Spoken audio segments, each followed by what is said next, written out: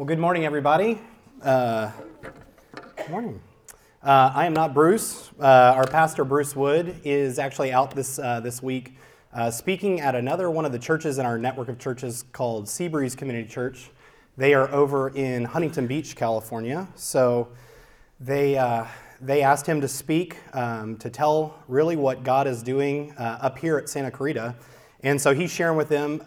The church there, Seabreeze, has been a really big help as we've launched out Valley Lights Church, and it's really kind of an interesting thing. They've sent up teams to help out. They've had their band come and play for us. They've done lots of things behind the scene. They've contributed in a lot of different ways. But it's a funny thing that happens in the church is that there are a lot of people that are cheering for us. Honestly, we wouldn't exist as a church if it wasn't for a lot of people pulling together that maybe you've never even met to make all this happen, at least to get off the ground. But there's a funny thing that happens when all these people are here encouraging us and our faith grows and we're able to reach out and connect with lots of people. And some of you are here because of the encouragement and the investment that they've made in our lives. So it's an exciting thing where Bruce is there telling the story of what God's doing up here at Valley Lights, and it's an encouragement to this church in Huntington. So, man, good work, everybody. You know, this is going to be a big encouragement, I know. We're going to continue in on our series that we've been doing through the book of Daniel. We're in Daniel chapter 4. If you've been following along, hopefully that's been a blessing to you.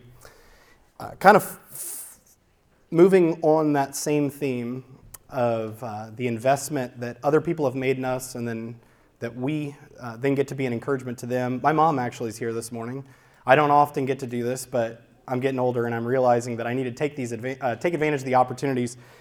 And I don't say this nearly enough. And for most of my childhood, I would say to my mom, "Oh man, you guys are just so lucky that you got a kid that turned out as well as I did." And I'm sure she doubted at some times that I did turn out well. But I'm really thankful to her and my dad for the seed that was planted in me spiritually. And honestly, a lot of the reason that I'm even here is because of what they started. So thank you. And I'm excited that she's here. And I'm going to start with a story that my mom knows all too well, and now you guys will know well. We grew up in Louisiana, which, if you haven't been to Louisiana, is very, very, very flat. It's extraordinarily flat. So if we had a vacation, we would either go to the beach, because it's the beach, it's awesome, or we would go anywhere where there's mountains. And I love living around Santa Clarita because we have mountains and hills and all sorts of different elevation. But I really, really, really liked getting up there to see the big mountains. We went to Colorado a lot. We went to Tennessee a lot, the Smoky Mountains. Really, really love all that. I love to see just the view and just realize just how small we are in the midst of such a big world that God's created. But another thing that never made sense to me, there's people in this room that are rule followers. There are people that are not rule followers. I generally tend towards the not rule follower category. When I was younger, you would always get to these beautiful views and there would be a warning sign. And that never really made sense to me because you could always just walk around the warning sign and get closer to the edge. And that's where I wanted to live. So my mom had to suffer through seeing over and over her son getting ridiculously close to the edge. And so I have actually a couple pictures here because I did this over and over and over. Anytime I would see a warning sign, I would take a picture to document how brave or stupid I was being. I have another one, I think, of a waterfall, you know.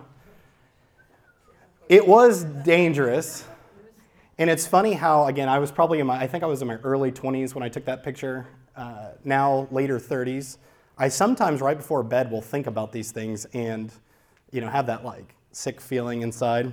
I have like one more picture of one of these. This was the first time I ever saw one where they truly did gate it in. This is actually Stone Mountain in Georgia. If you've ever been there, it's kind of a really rounded surface.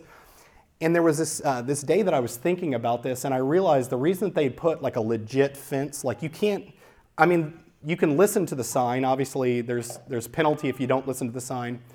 But if you get to the other side of this, it's not far beyond the fence that there's this kind of like point of no return where you look at the sign and the sign's cute, sign's helpful, the fence is definitely helpful, but if you get around that thing and you just veer just a little bit, this isn't one of those ones where you have a chance to obey or not obey. You're going to be fighting with the laws of gravity at that point if you don't listen to this fence.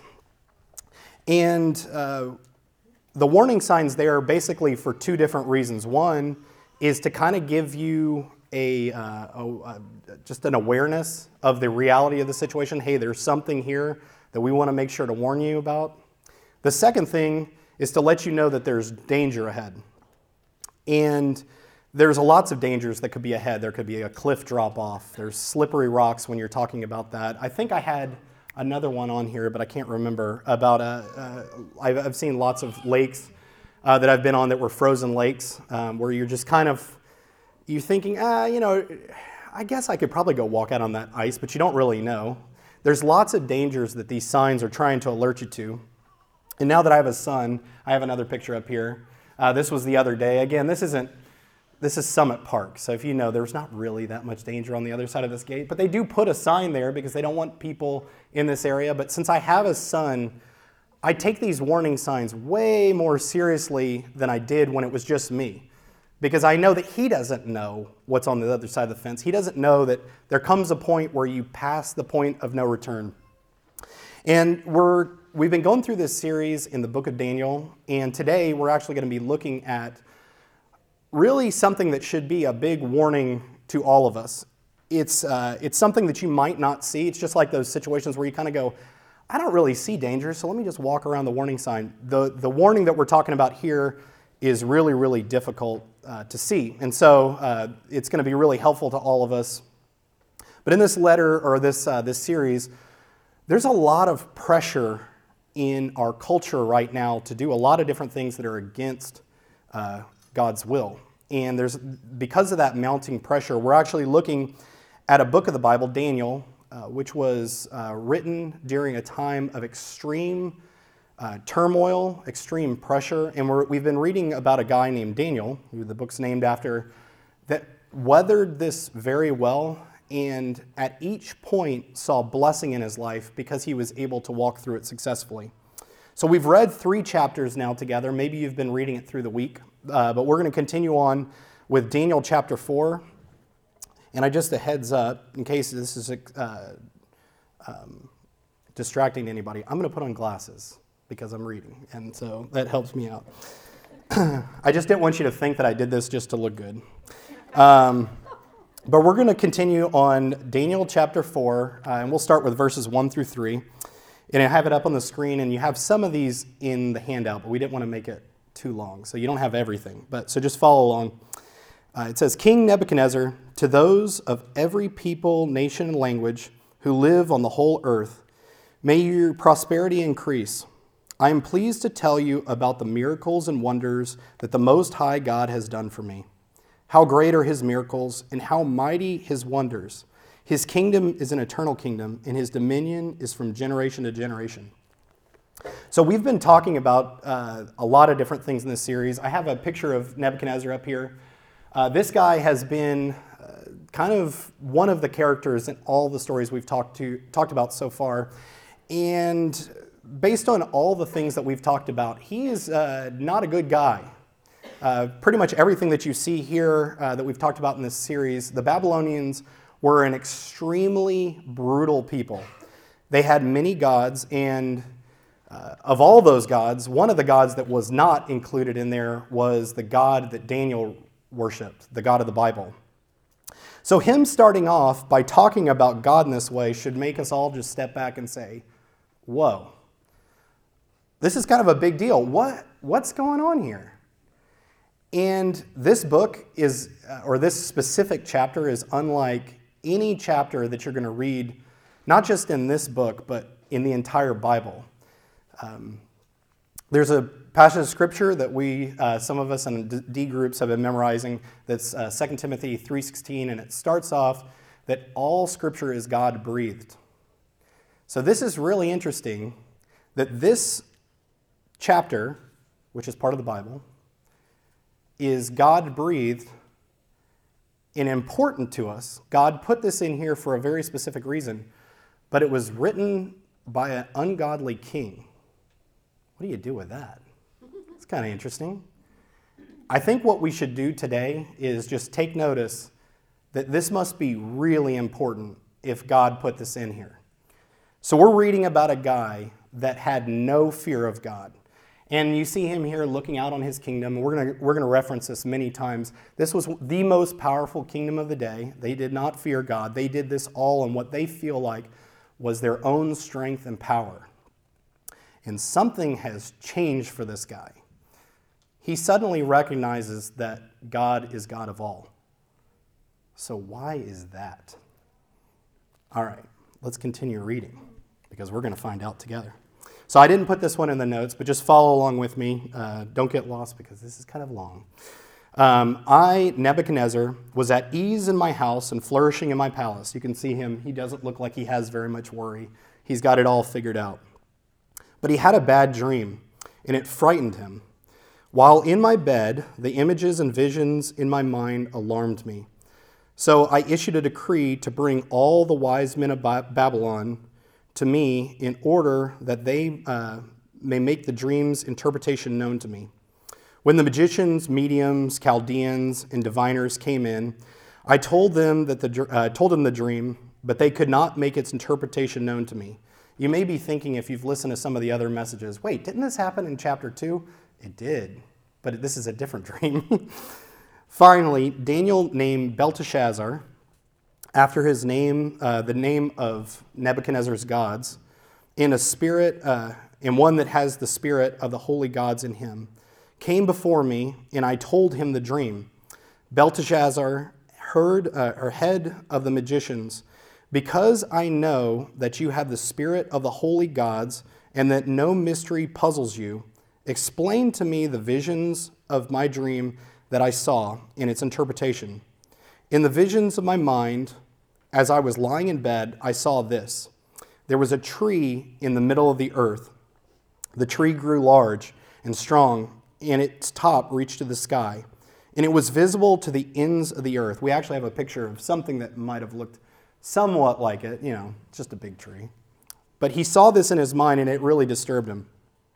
Its leaves were beautiful, and its fruit was abundant, and on it was food for all. Wild animals found shelter under it. The birds of the sky lived in its branches, and every creature was fed from it.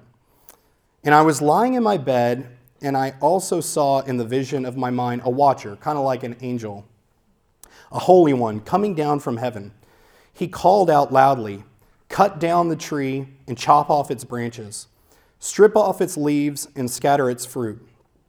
Let the animals flee from under it and the birds from its branches.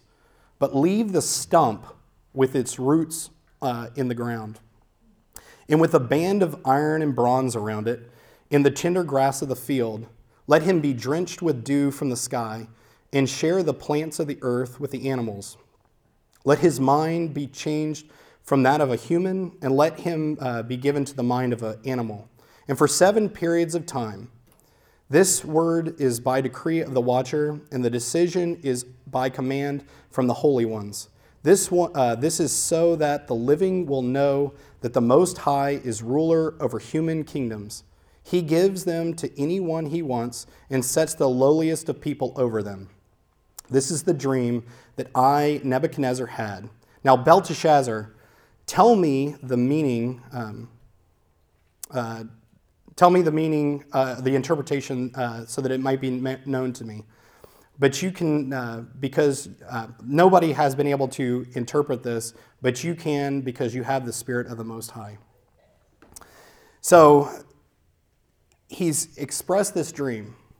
So you might have had a dream like this where you went, man, that's really bizarre. You ever had that experience where you've had a dream like this and you've tried to explain to a coworker what it is, and the more you're explaining it, you have to kind of like stop yourself because you realize, I sound like a crazy person. Well, I don't think Nebuchadnezzar had necessarily that feeling, because I think he was so intensely afraid of what this must mean. We've all had maybe either a dream we've woken up from that seems so real, or something that we've experienced where it just kept you up. There was some awareness inside of you that what was said was really meaningful, and you needed to know what it meant. So it continues here. Then Daniel, whose name is Belteshazzar, was stunned for a moment, and his thoughts alarmed him. The king said, Belteshazzar, don't let the dream or its interpretation alarm you. Belteshazzar, again, just to let you know, this is Daniel, by the way. This is Nebuchadnezzar would call him Belteshazzar because that was the name he had given to him, but it's Daniel that he's talking about. It says, Belteshazzar answered, My lord, may the dream apply to those who hate you and its interpretation to your enemies. The tree you saw, which grew large and strong, whose top reached to the sky and was visible to the whole earth, and whose leaves were beautiful and its fruit abundant, and on it was the food for all that was under it. And again, he lists through the whole thing, the whole dream that he had just seen. The king saw a watcher and the Holy One coming down from the heavens and saying, Cut down the tree and destroy it, but leave the stump with its roots in the ground and the bands of iron around it. This is the interpretation. Your Majesty, this decree of the Most High that has been issued against my lord the king. This is, as Nebuchadnezzar feared, about him. You will be driven away from the people to live with the wild animals. You will feed on grass like cattle and be drenched with dew from the sky for 7 periods of time, until you acknowledge that the Most High is ruler over human kingdoms, and he gives them to anyone that he wants. As the command to leave the tree's stump with its roots, your kingdom will be restored to you as soon as you acknowledge that the heaven rules. Therefore, may my advice seem good to you, my king. Separate yourself from your sins by doing what is right, and from your injustices by showing mercy to the needy. Perhaps there will be an extension of your prosperity. All this happened to Nebuchadnezzar at the end of 12 months, as he was walking on the roof of the royal palace in Babylon. So, we see a lot going on here. Number one, this is another one of those dreams that God has given to Nebuchadnezzar. It's very, very strange. Why did he give him this king? Why didn't God just, poke his head down from heaven and say, hey, Nebuchadnezzar, knock it off. I'm going to destroy you if you keep doing what you're doing. I don't know. I think that there was something about the way this dream was given to him that, number one, maybe alerted him to how serious this was. But it also allowed God to use his man, somebody that has been faithful to him, to speak to this king. So we see another opportunity where Daniel, who's a really, not just, we don't say a good guy. This guy is the kind of person with strong character who, in the face of peer pressure, in the face of a society that could literally destroy him, stood up for what was right, and God used him over and over. So obviously he gets to be used here. But we see a king that's wrestling with the interpretation of a dream. And if you've ever had that feeling where you've had something that just will not let you go to sleep, you know that feeling. It's not just, oh, this is annoying. You do have some of those nights where, oh, this is annoying. I can't get to sleep. This was a deeply troubling dream. He had to find out the answer to. This wasn't something where he was going to go, well, if I have a good breakfast, maybe I'll forget about it and move about my day. He sought out every wise man in his land. And then in addition to that, I guess it was his last resort. Let me pull out Daniel and see if he can answer it. But then he gets this answer from Daniel, which Daniel is even hesitant to even tell him because it's so shocking and it's just going to be such a brutal thing that's about to happen to Nebuchadnezzar. And it's kind of an interesting thing about the way that God works. God didn't just tell him this and then immediately it happens. A little time passes. It says actually a year passes. So we find at the end of this story, Nebuchadnezzar is standing on his roof. A year's passed since he's heard this, and he's looking out over everything. I think we can put that other picture back up of him looking back over his land. He's safe in his palace, and he says in verse 30, Is this not Babylon the Great, that I have built to be a royal residence by my vast power and majestic glory? Nebuchadnezzar is looking over this kingdom, and again, it just seems illogical that anything could possibly dethrone him, could move him. I mean, he looks around. You would understand that as a guy like Nebuchadnezzar, this never walked with God, and all he looks around and sees is such greatness and success, it would be very, very easy to get very confused in the situation about who or why he was in this position. A year has gone by, so he probably feels pretty safe. And maybe you've read something in the scripture before that's been kind of like this, where God challenged you on something.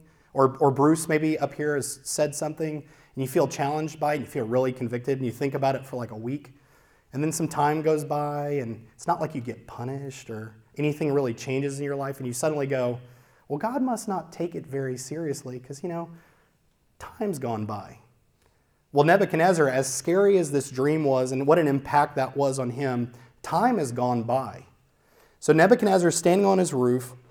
He's looking at all this stuff and going, that was a pretty troubling dream, but I mean, this place is pretty awesome, and I built it, so even if God did something here, I could either build it again, maybe he just God puts a little dent in things. Surely he wouldn't take it all away from me. And we think about the great sports stars of our day, how they're defending their image or their legacy. I think of Tom Brady or Michael Jordan. Surely at some point they could not imagine that some young guy could come along and maybe take away their records because they're pretty awesome. So Nebuchadnezzar at his time of the world rulers was like the Michael Jordan. There was no one else in his category. And so he stood upon that kingdom, looked at it and said, well, I did all this stuff. What could possibly happen to me? Well, we're about to see that God is slow to act sometimes for the good and mercy of others, and sometimes so that we'll learn our lesson, but he does act. So in verse 31 we see, while the words were still in the king's mouth. Have you ever done that? Had something prideful and literally as you were saying it, you got to taste swift justice? Nebuchadnezzar knows what that's like. While the words were still in his mouth, a voice from heaven said, King Nebuchadnezzar, to you it is declared that the kingdom has departed from you. You will be driven away from these people to live with the wild animals. You will feed on grass like cattle for 7 periods of time, until you acknowledge that the Most High is ruler over human kingdoms, and he gives them to anyone he wants. At that moment, the message against Nebuchadnezzar was fulfilled. He was driven away from the people. He ate grass like cattle, and his body was drenched with the dew from the sky, until his hair grew like eagle's feathers and his nails like bird's claws. So I think we have actually another picture of an artistic rendering, and again, this was in kind of carved into something and printed, so it's a little tricky to see. But you can see here, they've tried to illustrate him eating the grass, his claws, like literally his fingernails have grown so long that they're like claws. His hair, you can imagine, would be very matted. Again, I think this is a very sanitized version of what that experience would be like. Anybody who's gone camping knows it does not take that long for your hair to get matted and the dirt and to take over. But you see, I think probably the thing that's most embarrassing of all this is that somebody that would be so great would be reduced to eating and living amongst animals. And I've heard lots of things about how this went down. Was he, temporarily insane? Did he know what was going on? A lot of people believe that not only did he know what was going on, but that God somehow kept that part of his faculties that he could experience just the sheer humiliation of becoming like an animal. Not only having zero power, but literally having zero control over your faculties and just living in the fields. So what happened? God fulfilled the prophecy. That's one very, very big part here, is that God keeps his word and he does fulfill the prophecy that he gave. He used the prophecy in the resulting fulfillment to humble Nebuchadnezzar. So Nebuchadnezzar was brought down to a knowledge of what his real place in this world was. But we can think of this letter as kind of a proclamation from the king that we're reading. So the first proclamation that we want to highlight here is that there is one who rules above all. So if you're a blank filler, you can fill in that one. There is one who rules above all, and he is the God of the Bible. He is the one that we worship. And as you're kind of going through this story, there's kind of a question that definitely came up for me. Maybe you're thinking it as well, is that, if God took this so seriously and he did all this stuff to Nebuchadnezzar, why didn't he just, he let him know what he was going to do to him. Why didn't he just zonk him out? Just take Nebuchadnezzar out completely. This guy was a really, really bad guy. He had dishonored God. So why didn't God just take him out? I think God clearly had a purpose for Nebuchadnezzar, because from the beginning of the prophecy, they did say that Nebuchadnezzar was going to be restored as king. So God kept his promise and he was restored.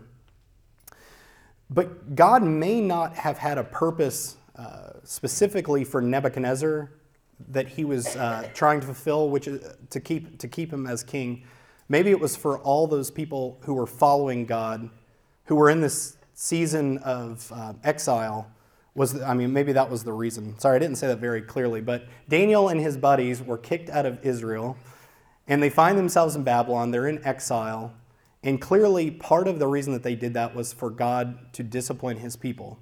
But what is more humiliating than finding yourself in exile, but finding yourself in exile under an ungodly king?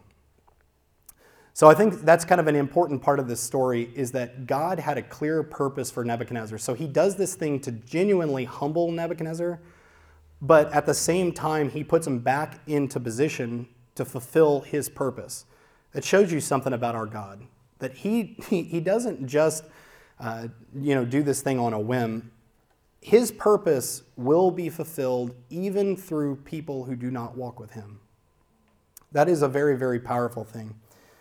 So, and also I put on here kind of a breakdown where you'll see a few of these verses that we've already gone through. You see some things that are highlighted over and over, but basically kind of the key point that's reflected over and over, said at least 3 times in this passage, is that you will acknowledge that the Most High is ruler over human kingdoms, and he gives them to who he wants. I think if you ever had a question in your mind whether God had control over the leaders of this planet, this chapter 4, is a clear illustration that that is the case. Nebuchadnezzar wrote with his own hands this account to let us know that, hey, this really happened, and this king that I thought had nothing to do with my life, this God that I just thought was another God, turns out he's in control of me, a person that doesn't respect the gods.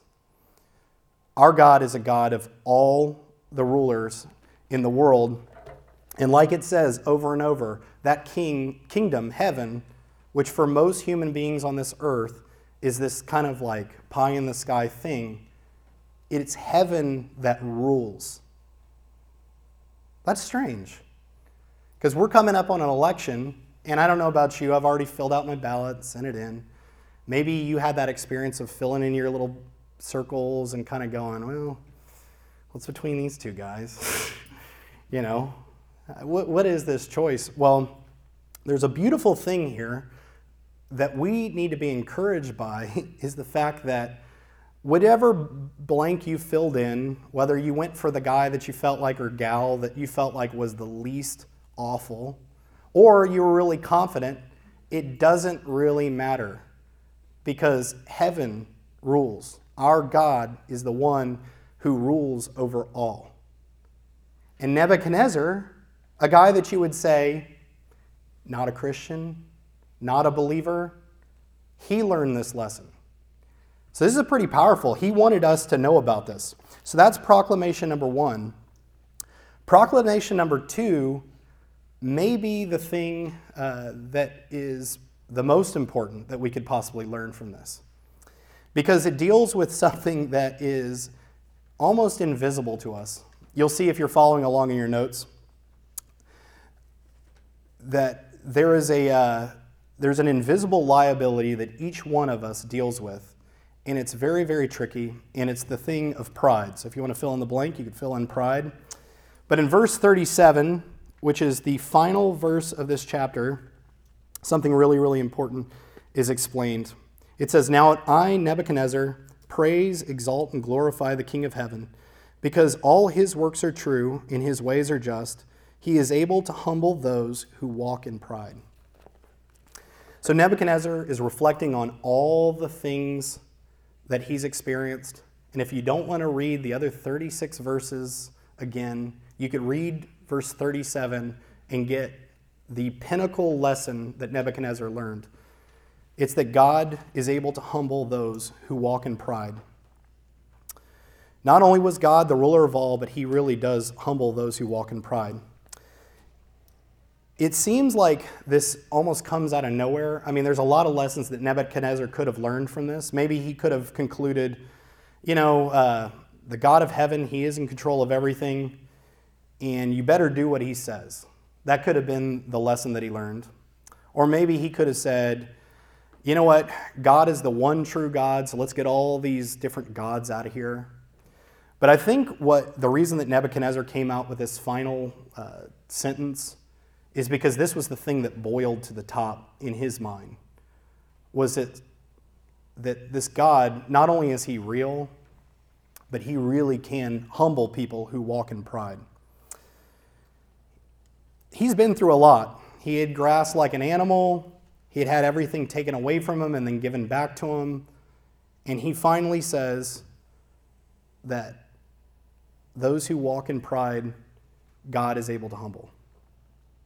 So there's not a lot, after reading all that we've read about Nebuchadnezzar, that I can identify with. I've never lived in a palace. I've never built a palace. I don't know what it must have been like, all the things that he's possibly experienced. We've had some nice things in America, but there's not a lot that I could identify with. But the one thing that all of us can identify with Nebuchadnezzar is that whether we know it or not, we all deal with pride. And the tricky thing about pride is that a lot of times we don't even see it coming. It's invisible. To Sarah, kind of a personal story that just makes me cringe on the inside. I've shared with you, many of you, like my story. I moved out here to get ministry training, went way off track. We could talk more about that later. But the people who really helped me get back on track and get going were from Church in the Valley. Church in the Valley is the church that planted the church that then planted this church. So my pastor, Randy, was a great pastor and a mentor to me. He taught me lots of things, and I owe so much to him. But when I first started coming to Church in the Valley, he actually had invited me to come to one of the leadership meetings so I could get an idea of, how things are done at the church. And actually, thinking back, this was a great honor that he let me even come near this meeting, because the people that were in this room were all people who had earned their leadership in the church. These were guys that I was a very, very small person, and they were very, very big people. They were people that had earned the right by their character and the work that they had done in this church, the amount of sacrifice. And so Randy had invited me along to come to this meeting and humbly get to sit in the corner and watch what was going on. And at one point in the meeting, Randy had said something that wasn't, it's not that it wasn't right.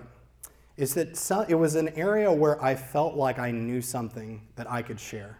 And so I very quickly spoke up and let Randy know, hey, Randy, I actually had taken a class that was the guy who wrote the part. Do you mind if I share that with the group? And I went ahead and shared, and people listened, and whatever.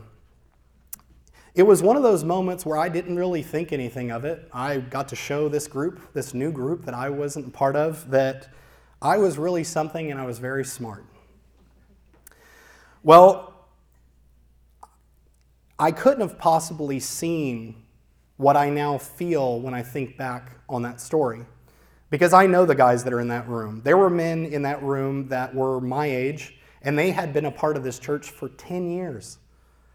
Young men are often fairly squirrely. They don't really invest their money in anything that doesn't just bring them pleasure. These guys had really sacrificed to be a part of this group.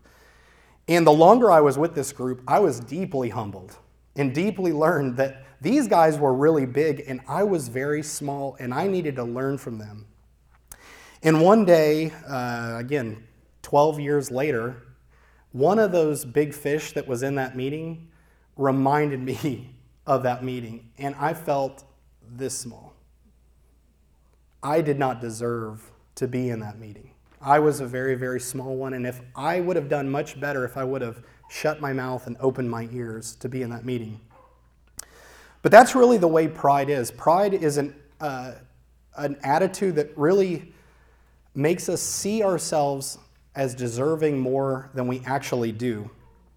And it causes a lot of problems in how we treat other people, but like Nebuchadnezzar did, it also creates a lot of problems in how we treat God and how we relate to God. So if we look back at Daniel chapter 4, verse 30, we see two clues that might help us to identify when we've gotten into pride. So it says, "The king exclaimed, 'Is this not Babylon the Great, that I have built to be a royal residence by my vast power and for my majestic glory?'" So I've highlighted two things here. The first one is by my vast power, and the second one is for my majestic glory. So these are the two things that a lot of times when we've gotten into pride, we don't see as being really any big deal. We look at situations that we've done, and there's a certain kind of pride of life that's a good thing. You've done a good job, great, we should celebrate. You should be excited when we do things that we've worked hard and now we get to benefit from. But there's this sneaky turn that takes place from saying, "I'm really excited, I did this good thing," or "Man, I did such a good job that my boss gave me a raise, I'm really excited." There's a turn that happens in the heart that is very, very tricky to identify, where we stop saying, "Man, this is great that I did this thing," to start feeling like I deserve, because of what I've done, I deserve. And you know what? God probably had something to do with this, but it was probably a pretty small role, because I'm actually pretty great.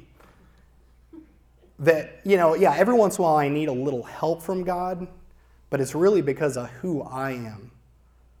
And I know nobody in this room has ever done this, but sometimes I will listen to Bruce and I'll go, "Man, this is a great, great message for somebody in here." It's dangerous. It's really, really dangerous. We do this all the time in our relationships, at work, with our finances, the way we treat other people, and how we relate to God. So, thinking about the warning signs, this is an amazing opportunity to see that there is a warning sign that Nebuchadnezzar, an ungodly king, has given to us to let us know that we do not want to get into this.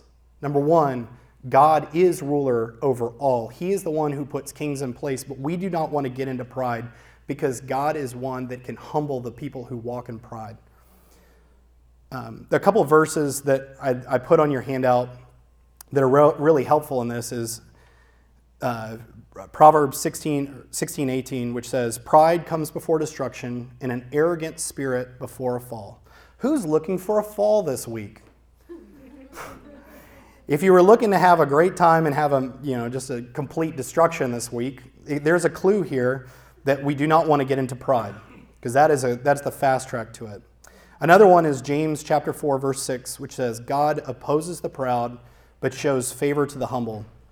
And I put up here a picture of kind of a football team. I was born a Saints fan, but I put Rams up here because I know some people like the Rams. They're a great football team. But when we think about why did you come here this morning? All of us would love to think that when we line up in the game of life that God is on our side. But if you get into pride, you can guarantee that the team that's across from you is the God of the universe, the God who was able to crush Nebuchadnezzar and make him an animal. That's who we are lining up against when we get into pride. So this is really, really critical that we spend a little time thinking about this, because I'm telling you, again, when you prepare a message, you think about this for weeks and weeks leading up to it. And I will even say, now having researched this for several weeks, pride is tricky. It is really, really, really tricky to root out and identify.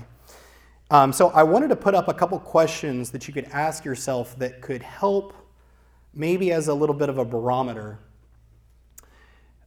So some questions that you could ask yourself before God to determine, am I sliding into pride, is how grateful are you to God for what he has provided?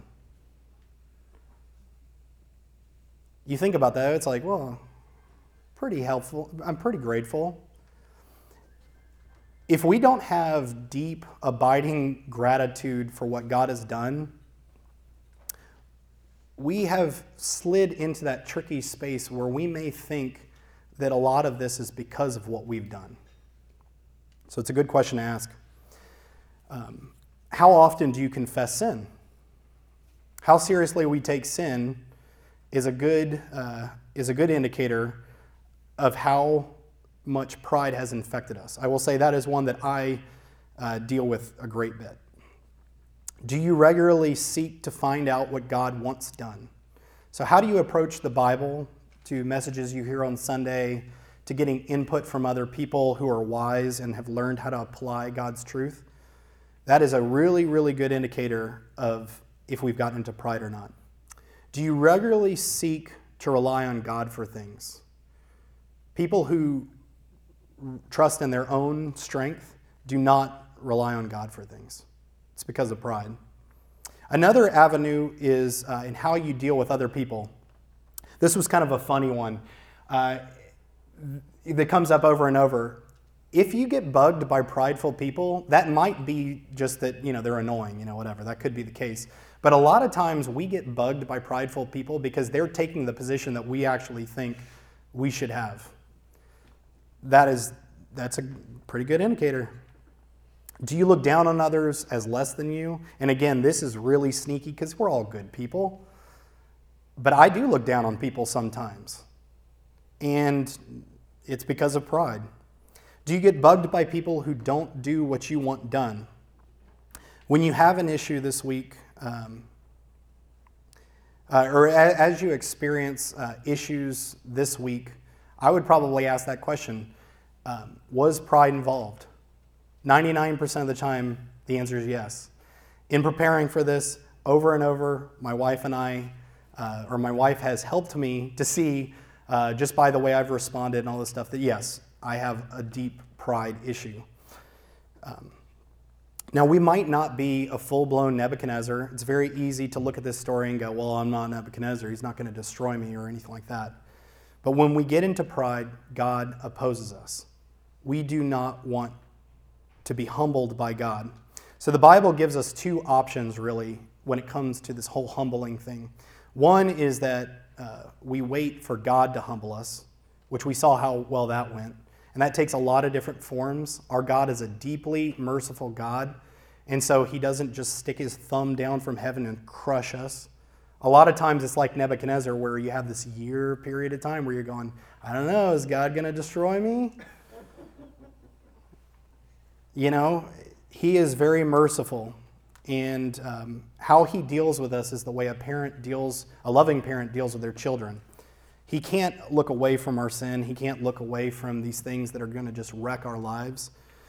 But we have another choice besides God humbling us, and that's for us to humble ourselves. So 1 Peter 5:6 says, Humble yourselves, therefore, under God's mighty hand, that he may lift you up in due time. So the moral of the story today is not to say, let's all just become these mopey, humble people, and we can't have ambition and want things for our lives. But we should want to genuinely connect with the real God and humble ourselves so that he can be the one to lift us up. You know, he was the one that not only took Nebuchadnezzar out, but he was the one that put Nebuchadnezzar back for his purposes and his glory. And honestly, from everything that I've read, Nebuchadnezzar, you'll notice he's suddenly silent in the next chapter, which we'll talk about next week. And that's because he's not there anymore. His end was not a pretty end. But God is the one who controls who's in charge, who he puts in power is because of him. But we should really want to walk with this loving God to the extent that we would be willing to do the thing that no human wants to do, which is humble ourselves. So if you're part of Valley Lights Church, if this is your church home and you've been here for a while, that's a beautiful thing that we can do for one another. As we build deep friendships together and get to know one another, we can be humbled. When we see somebody that's doing something spiritually that we don't do, we could try to outclass them or outshow them how much we know and how good we are. Or we could humble ourselves and learn from other people.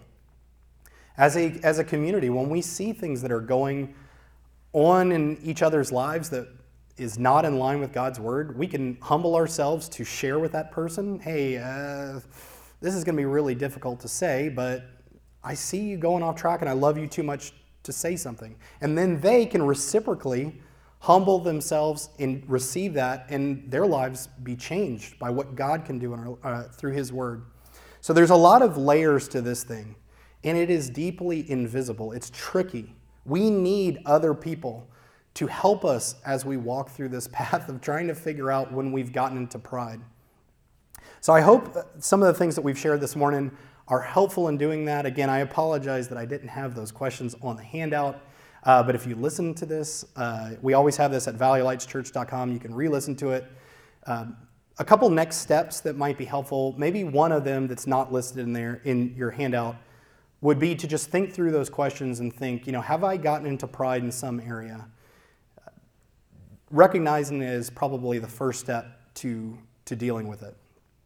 The next thing, if you've been wrestling with this idea of making Jesus the boss of your life, putting him fully in control, that might be your next step. When we can't even really begin this journey until we've put ourselves in the right relationship to God by humbling ourselves and saying, God, you get full control of every area of my life. It is deeply humbling, but it's the beginning of all sorts of blessing that we're just not capable of in our own strength. And then finally, this is an election week. It's going to be a time of mixed emotion. Your guy or gal got the office you wanted. That guy that you were praying against got the office. But we really do need to humble ourselves and bring this to God and pray for his help during this election. Because if there's one thing that we've seen over and over in our culture right now, is that we need God to be involved. We really, really, really need his help, and he is in control. So as we wrap up, let me say a word of prayer, and then we'll continue. Dear God, we thank you so much for your word. We thank you that you put this very strange story in your scripture for us to learn from. God, thank you for the warning. I pray that we would take it very seriously, that you love us enough to warn us when we're off track, and you love us enough to warn us from things that are even really tricky, like pride. God, I do pray that you would show yourself in control this week as all the people who are selected for office or voted on for office, they were put in position by you. Remind us of that this week as we see election results and things come out. But God, I do pray that you would help us to learn to walk in humility and not in pride. I pray that we would choose to humble ourselves rather than be humbled by you. And God, again, I thank you for this church. I thank you for how it's helped me. and how we've helped each other. And I pray that you would use this community to help us all walk humbly to be lights for you. We pray this in Jesus' name. Amen.